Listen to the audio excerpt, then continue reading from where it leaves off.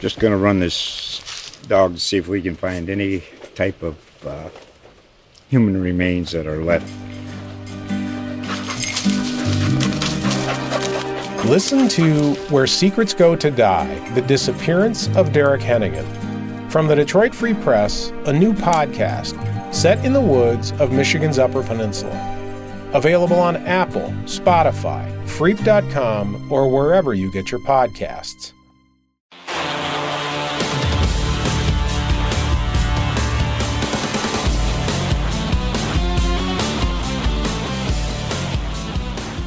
Welcome in. It's another edition of the Doyel and Derek Podcast here with the IndyStar. I'm your host, Derek Schultz. But the star of the show, as always, is the dapper-looking Gregg Doyel. And we've got another just ridiculously dominant Colts performance to recap, don't we, Greg? Yeah, it's not as dominant as me and my dapperness, but it's dominant. They were, I'm so tired of, I'm so tired. Of course, I'm just tired of Twitter in general, but I'm so tired of people saying, well, it was only the Jets, and last week it was only the Vikings, and 3 weeks ago, they lost to the Jaguars. You can only play who you play. That's all you can do, and if you beat the hell out of them, that means something. So I'm just so sick of I hate but. I hate but. Let's get that out of the way too, because I'm with you.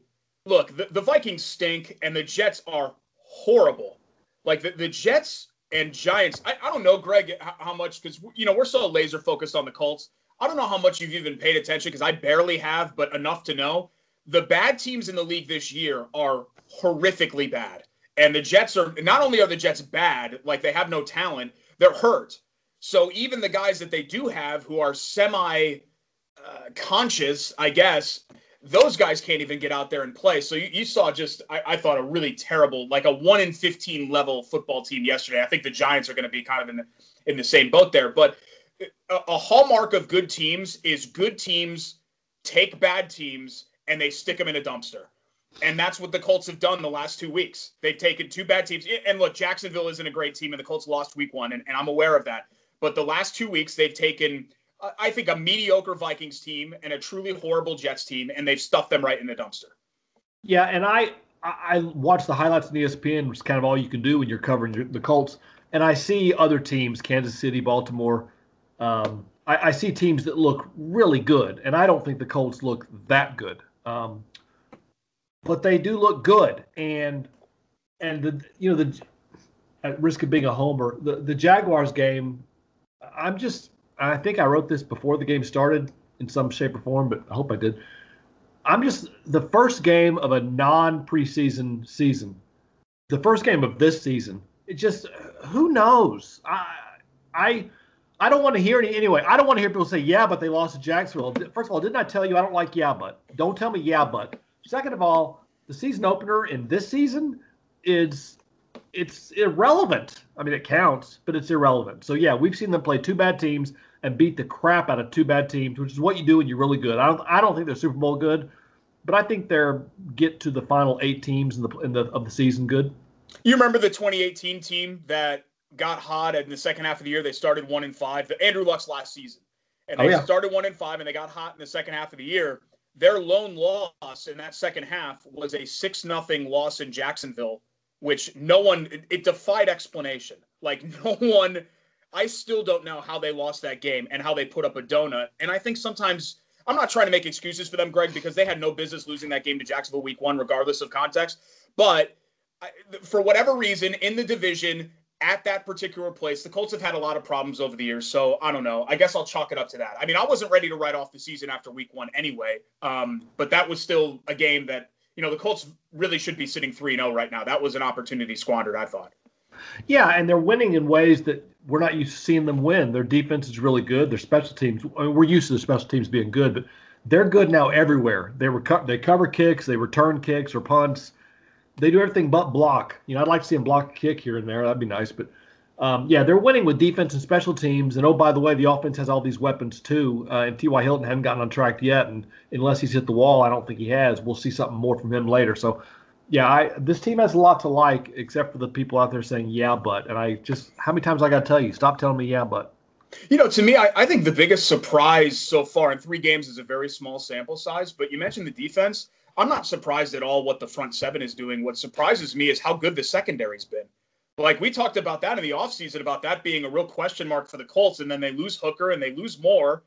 And, TJ Carey and Blackman and some members of the rookie class have really kind of stepped up and made plays, and that's something that this defense, I think, really lacked outside of the second half of that 2018. This hasn't been a great playmaking defense for the last couple of seasons. Yeah, look at all the turnovers. I mean, they talked about they wanted to force, 45 or something this year, and they're on pace for more than that or right at that. And they're not just returning it. They're not just getting the ball. They're going into the end zone with it. So this team has what you want to see in a Star Wars offense kind of season that I thought we might see. Of course, that was where Marlon Mack got hurt before T.Y. Hilton kind of fell off a cliff momentarily. But you can be a football purist. Like in the years past, it's been hard to be a football purist and love the Colts because they just outscore you, and they didn't do a whole lot else.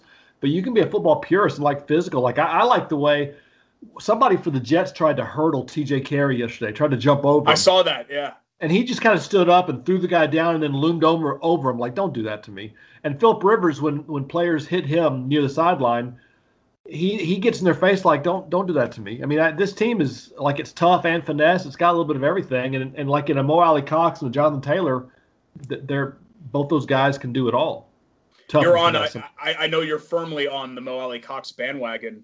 It's funny, Greg, because he's been so good through these first couple of games that, you remember they signed Trey Burton to come in here to be the second tight end with Jack Doyel. And now we haven't even seen Burton out there. And you wonder, are we ever going to see him? Because has Alley Cox essentially taken over that role now?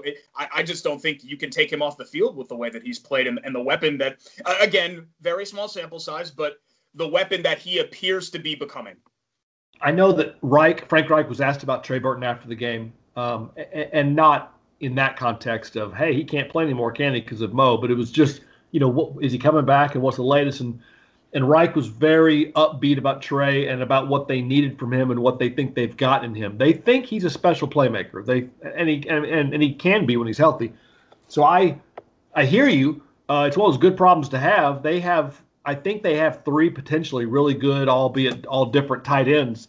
And Mo's one of them. He's not just, you got to play somebody so Mo go out there and get snaps. I mean, he's becoming a force. I don't know what his contract status is, but I can see him being the kind of guy that someone's going to give a lot of money to in the offseason, just thinking, hey, if you get 16 games and get all the snaps, no telling what you can do. It's going to happen for you here. And wherever here is, I hope it's here in Indianapolis because he's a great kid. What did you think of Phillip Rivers' performance yesterday? Obviously a quiet day, really, for the offense overall, but I think it was one of those games, Greg, where I think the Colts knew as long as we don't screw up, we're going to win this game handily. So just go out there and don't make a mistake. Yeah, that's the kind of Phillip Rivers that we need to see around here. And we didn't see really necessarily the first 2 games, is a guy that just almost what Rivers said last week. We kind of saw a little bit against Minnesota. He's a game manager now, or at least he can be. He can be. I'm sure if he had to go out and throw it 50 times to win the game, he thinks he can do that, and maybe he can. But he managed the Vikings game, and he managed the game yesterday, and managed it at a high level, 17 of 21. That's ridiculous. So yeah, this is what Phillip has to do for the Colts is not lose the game, almost be like what Jacoby would have been last year, but just a little bit better. Don't go lose the game. We're not going to ask you to win it. Just whatever you do, don't lose it. Well, Rivers is kind of don't lose the game and also give us a little bit too. So somewhere between Luck and Jacoby is where Rivers needs to be now at this stage in his career, and that's what we saw yesterday. Yeah, I like how you said that, between Luck and Jacoby, because the problem for Luck was that it was always, save us, Andrew, right? And so he'd have to go out there and be Superman. And the problem for Brissett was, hey, don't screw up. But you knew with the game on the line, 9 times out of 10, it was really difficult for him to make a play. Whereas I'm still confident that Rivers, even at his advanced age and past the prime of his career, can make a play should you need him to. But 40,000 passing yards now, which is just an insane number. I know some of that is error related. 60,000 passing yards, 400 touchdowns. I knew that it was a 6 and a 4 there. And you start to look at it, Greg, and we've had this debate far before he became an Indianapolis Colt. Is Phillip Rivers a Hall of Famer? And you look at where he ranks all time. I mean, to me, I don't know if it's a slam dunk per se, but as he kind of keeps going here and compiling these numbers, it's really kind of hard to ignore his place, is it not? Oh, yeah. Someday, if it comes to this, I'm going to go through the list of, because the Hall of Fame breaks it down by position. I'll look at the quarterbacks, and I guarantee you there's some quarterbacks in the Hall of Fame, deservedly so, that never won a Super Bowl, ever. It is not it helps. It helps a whole lot, but it's not a you better or you're out kind of deal. And because it's not a you better or you're out kind of deal, there's room for a handful of guys to get in there without a ring. And assuming Philip doesn't get one here, he's got to be in that handful. I mean, you're talking about top 5 all time in the 2 most important stats there are, yards and TDs. I'm not sure if he's top 5 in both yet, but he will be, and he might be right now. That's absurd. I mean, it's ridiculous. He's been in the Pro Bowl like 8 times. It's not like he's not Don Sutton winning 17 games a year for 40 years and getting to the Hall of Fame despite never being a great player. He's not that. He's a great player and has done it for a long, long time. I didn't. Yesterday he put those numbers up. He got those milestones, and I did not write about that at all. Because I thought about it, I did, but I thought, he almost every one of those yards and TDs didn't happen here. If that was Andrew Luck, and look what he did, guys, I'd have written, wow, look what he did, guys. But and he's more. I mean, he's ours. He plays for us now, our team anyway, and Lord knows he's more mine than anybody else's. I've followed him in college, but I wonder how that goes with this fan base. How important is it to this fan base? He's put up these numbers because almost all of them didn't happen here. I'm not sure how much anybody cares about the huge numbers aside from what you're talking about, the intellectual argument of the Hall of Fame. No, yeah, I think always. I think a player's legacy, I think is relevant. Like Frank Gore's legacy to me is relevant to Colts fans, and he only spent 3 years here. And is viewed far more as a 49er than any of the other teams that he's had a cup of coffee with. But, I just think it's an interesting debate because I don't know if people have ever viewed Rivers as like one of the 2 or 3 best quarterbacks in the league, but he's been durable with the consecutive start streak, easy for me to say. And he's been very consistent over the years. And even though the Chargers fell short a lot, they did a lot of winning. They were in the playoffs a lot. I mean, Jim Kelly never ended up winning a Super Bowl. Fran Tarkenton didn't win a Super Bowl. Warren Moon, Dan Marino is the most obvious example. So there are guys in Canton who never won a Super Bowl. And, Rivers still has a little bit of a window this year and maybe next year left to potentially change that. Then I think it becomes a slam dunk in most people's eyes. But to me, just the eye-popping numbers are crazy. I mean, to me, it's a lot like Gore, where Frank Gore was never one of the 2 or 3 best running backs in the league. And he really only had one elite season his entire career in 2006, which was his second year. But the guy's just out there every day and Mr. Consistent in compiling those numbers and Mr. Durable. And I think that there should be some praise and some recognition for that. And there certainly was yesterday at the game. It was kind of funny to watch. I mean, the Colts really rolled out the red carpet for Frank Gore. They put a highlight film up there of him. And then, thank you, Frank Gore, that kind of thing. And you'd have thought, if you'd have known about it, that he must have been here 10 years, and he wasn't. He was only 3. But they did that, and the crowd gave him as loud as 7,000 fans. That's what they said. They said 7,480 were there. And I realized 7,480 won't look like much in a building as big as Lucas Oil Stadium, but I didn't see 7,480. I mean, if I had cared enough to count them, I could have counted them by hand, and it might have been 2,000. I don't know where they came up with 7,480. Wow. Yeah, it was. I mean, there was nobody there, but 2,000 people made a lot of noise for Frank Gore, and the scoreboard was on Frank Gore, and he saw the scoreboard camera on him, and he responded by staring at it and then looking away. He just doesn't care about that stuff, and you got to love him for it. No, it almost like makes him uncomfortable, right? Where he doesn't. Yeah. He so much doesn't like the spotlight that it makes him uncomfortable. Endearing. And it's too bad that he's stuck in that situation there with the Jets. I know he wants to keep playing, and they're going to give him carries and all that, but it's not a fun way to kind of ride it out here with a team that is that disastrous. So we're about fifth of the way through the season. We'll reach the quarter pole next week. I'm fascinated by this game coming up with the Bears because they've got a very interesting quarterback situation on their hands now. And to me, I'm waiting for. I don't know if you've ever heard this term before, Greg, and I'm not trying to be vulgar here. I think it's more of a sophomoric than a vulgar term. But have you ever heard waiting for them to poop the horseshoe? No. So somebody is so lucky that they have a horseshoe up there. You know what? And so okay. You're waiting for them to let it go. And that term I'm waiting for with the Bears, because to me, it is a freaking miracle that team is 3-0. Like, I have no idea how that's an undefeated football team right now with the way that they play. Because they had a really unimpressive win against a terrible Giants team last week. And yesterday, I mean, the Falcons just choke on their own vomit every single week, seemingly, right? I mean, the Falcons blow like a 2 or 3 touchdown lead every single week. And you just talk it up and you say, okay, that's the Falcons. No big deal. But I am really interested to see. I think clearly the Bears are going to be the best team that the Colts have faced to this point. I just don't know how good necessarily they are.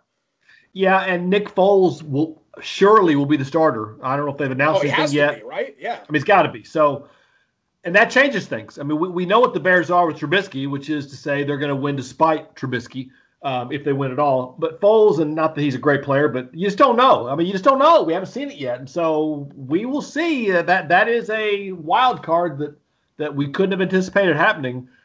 But you wonder if the Colts win this game, is it going to be, but they beat the Bears, but Foles. Or but Trubisky. I mean, I don't know. Yeah.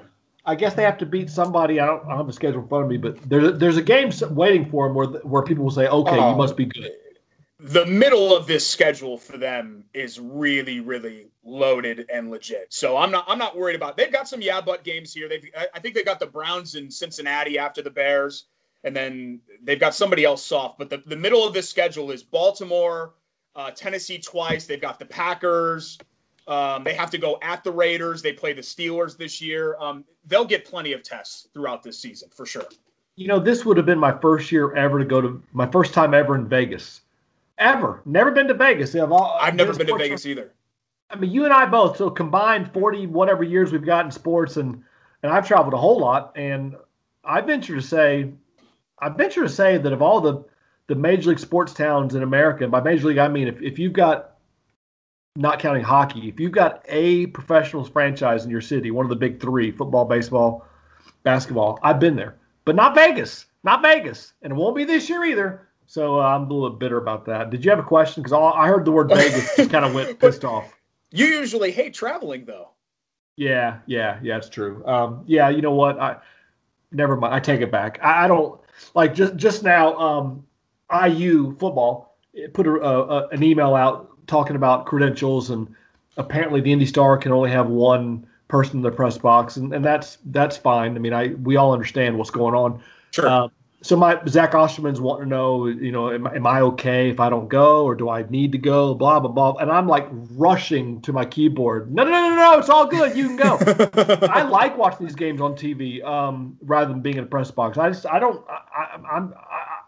I've driven enough in my life and flown enough.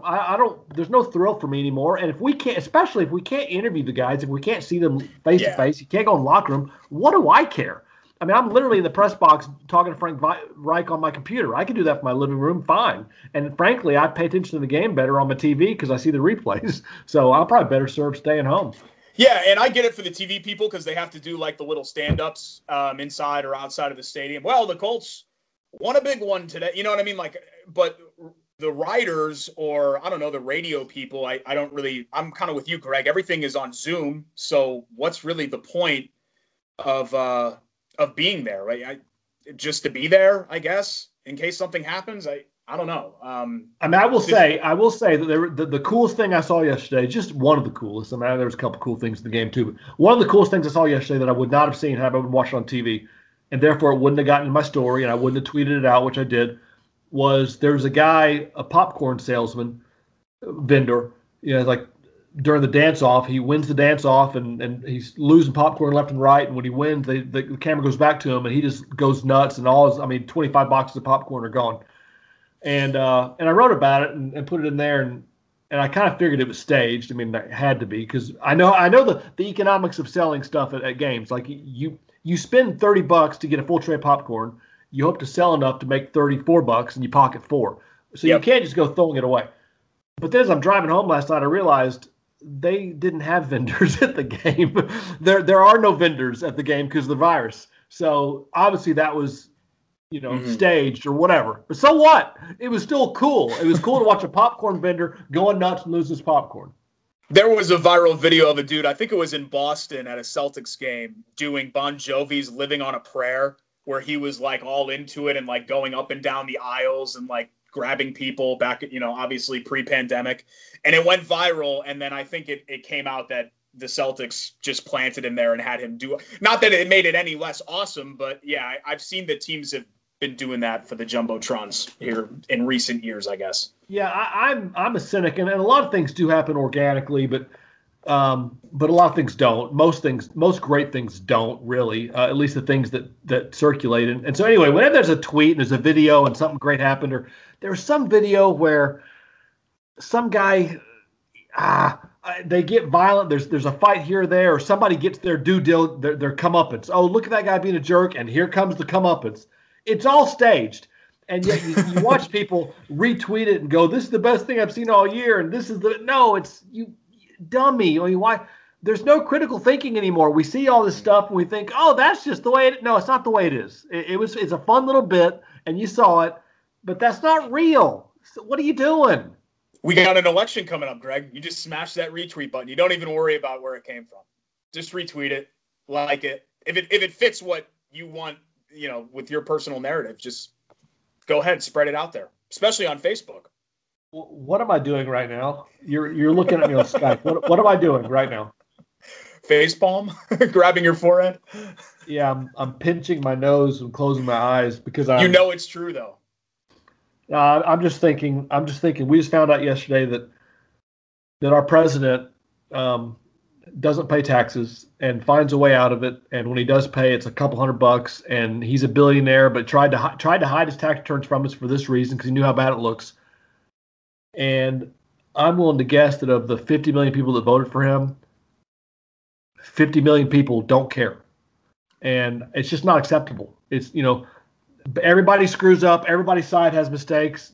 Nobody's perfect. Lord knows the Democrats, the last two elections, including this one, have run almost unelectable people, almost people that can't win. So I'm not saying this side's better than that side at all times, but what's happening right now with our president, what's been happening for 4 years is not okay. It's not okay. And if the choice was the incumbent or a head of lettuce, how you could that head of lettuce, I don't understand after what you've seen for 4 years. Run a head of lettuce, put some Thousand Island on that bad boy. That's my new president. Sorry. Regardless of who you're voting for, I think, and I don't want to get too far off the road here, but I think that unlike 4 years ago, I really felt like going into the debates and going into like late September, October, there were people that were still on the fence about whether it was going to be Hillary or Trump. And now I don't think anybody's on the fence. Everybody knows exactly who they're going to pick at this point, and we know who the candidates are.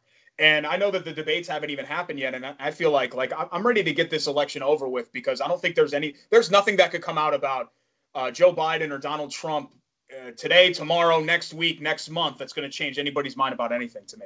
People are dug in and ready to go. Oh, it's just a march. We're just all waiting to get to the election day. And we all know who we're voting for. We all know what's going to happen. And then we all know what's going to happen next. I mean, it's like wake me up on November 12th when it's all over because we all know what's going to happen. And I just what hurts me so much it's like almost a literal source of depression is that there's so many people that disagree with me, and I wonder if like 8 years ago, 10 years ago, if you had just written down in paper, somebody's going to do this, he's going to act this way for this many years, he's going to do these things, would you support that person? Nobody would. It's like that blind bubble draw when the NCAA tournament says, the CBS says, here's a team with 14 wins, 5 against Tier 1, 5 against Tier 2, and they're 3-0 on the road. And here's a team the blind resume test. A blind resume, no one's voting for that resume. Nobody. Nobody would have 10 years ago. Nobody. And yet, as we speak, people are unfollowing me right now. As we speak, they're because they don't want to hear this, and I'm so Greg, discouraged. If we're going to make the college basketball comparison, it's a lot like whenever, it's Pitino or back when it was Sampson or any of these coaches, Bruce Pearl, that have run afoul of the NCAA. If you're a fan of that team, you're going to defend that person and you're going to defend your program and say, well, everybody does it. Or you're going to make, what about what Duke did? Or what about what Kansas did. You know what I mean? And obviously, at the end of the day, all that stuff is trivial because it's college freaking basketball. Who cares? Who cares how many phone calls Kelvin Sampson made 15 years ago or whatever it was? But I think this is just an offshoot of that. It doesn't matter because you've already picked your team. And that's the team that you're rooting for. And so that's the team that you're going to defend. Yeah, I saw something last night on Twitter. You talk about making me want to throw my phone through a window.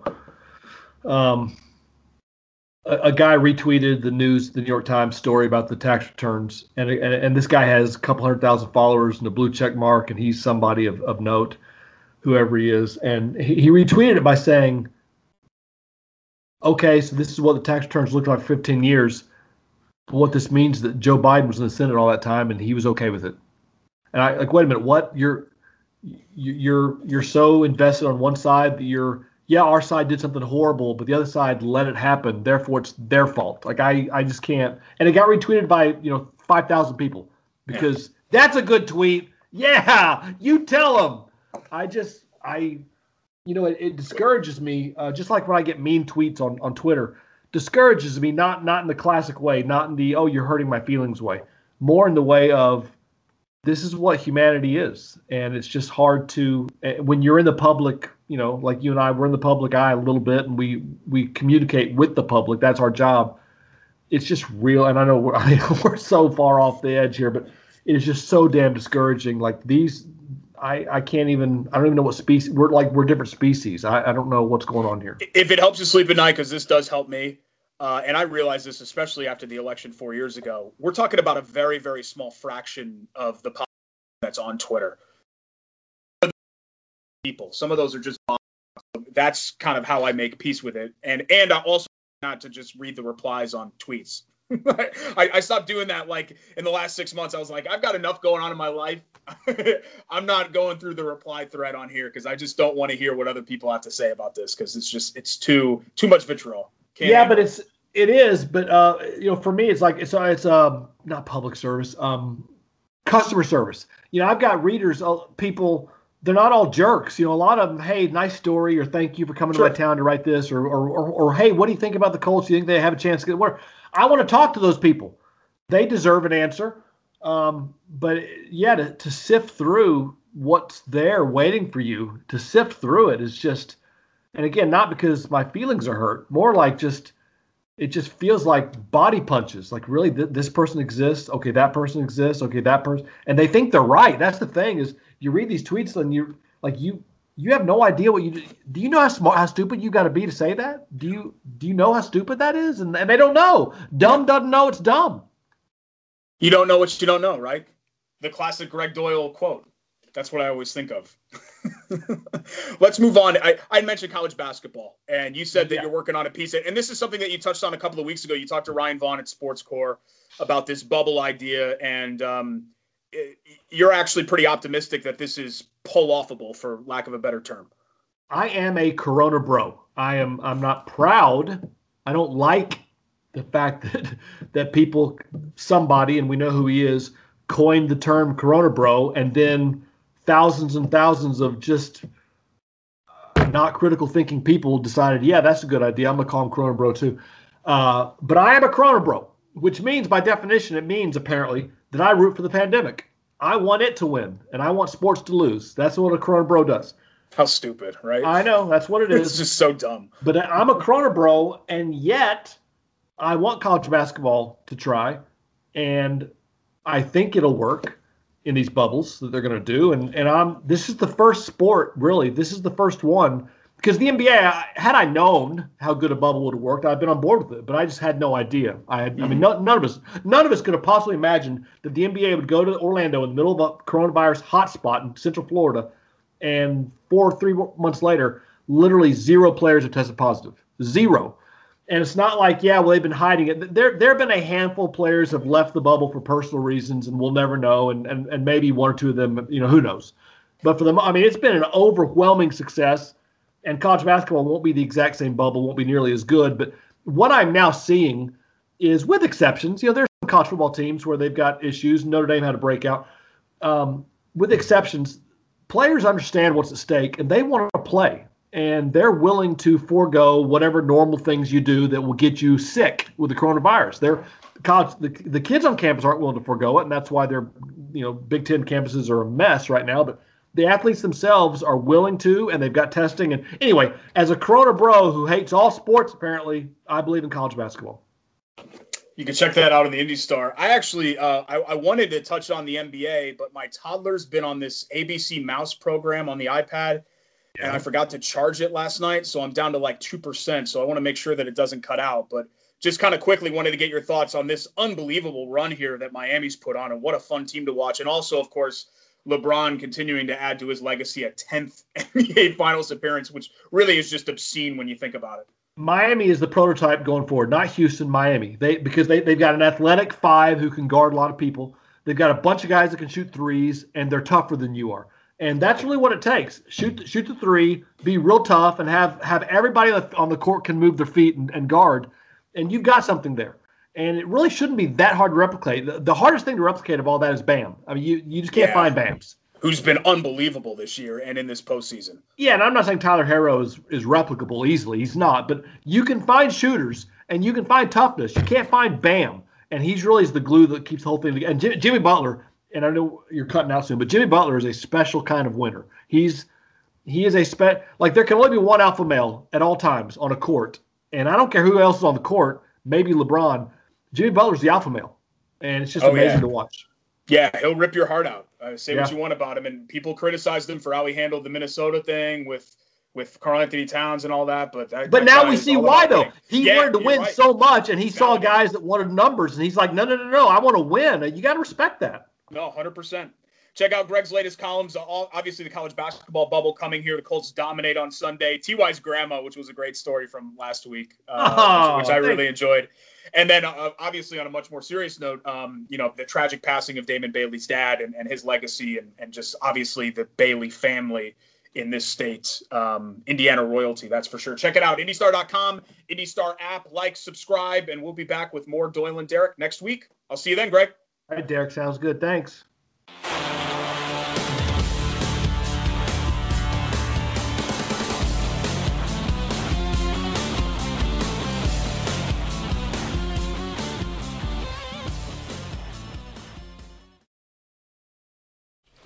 Just going to run this dog to see if we can find any type of human remains that are left.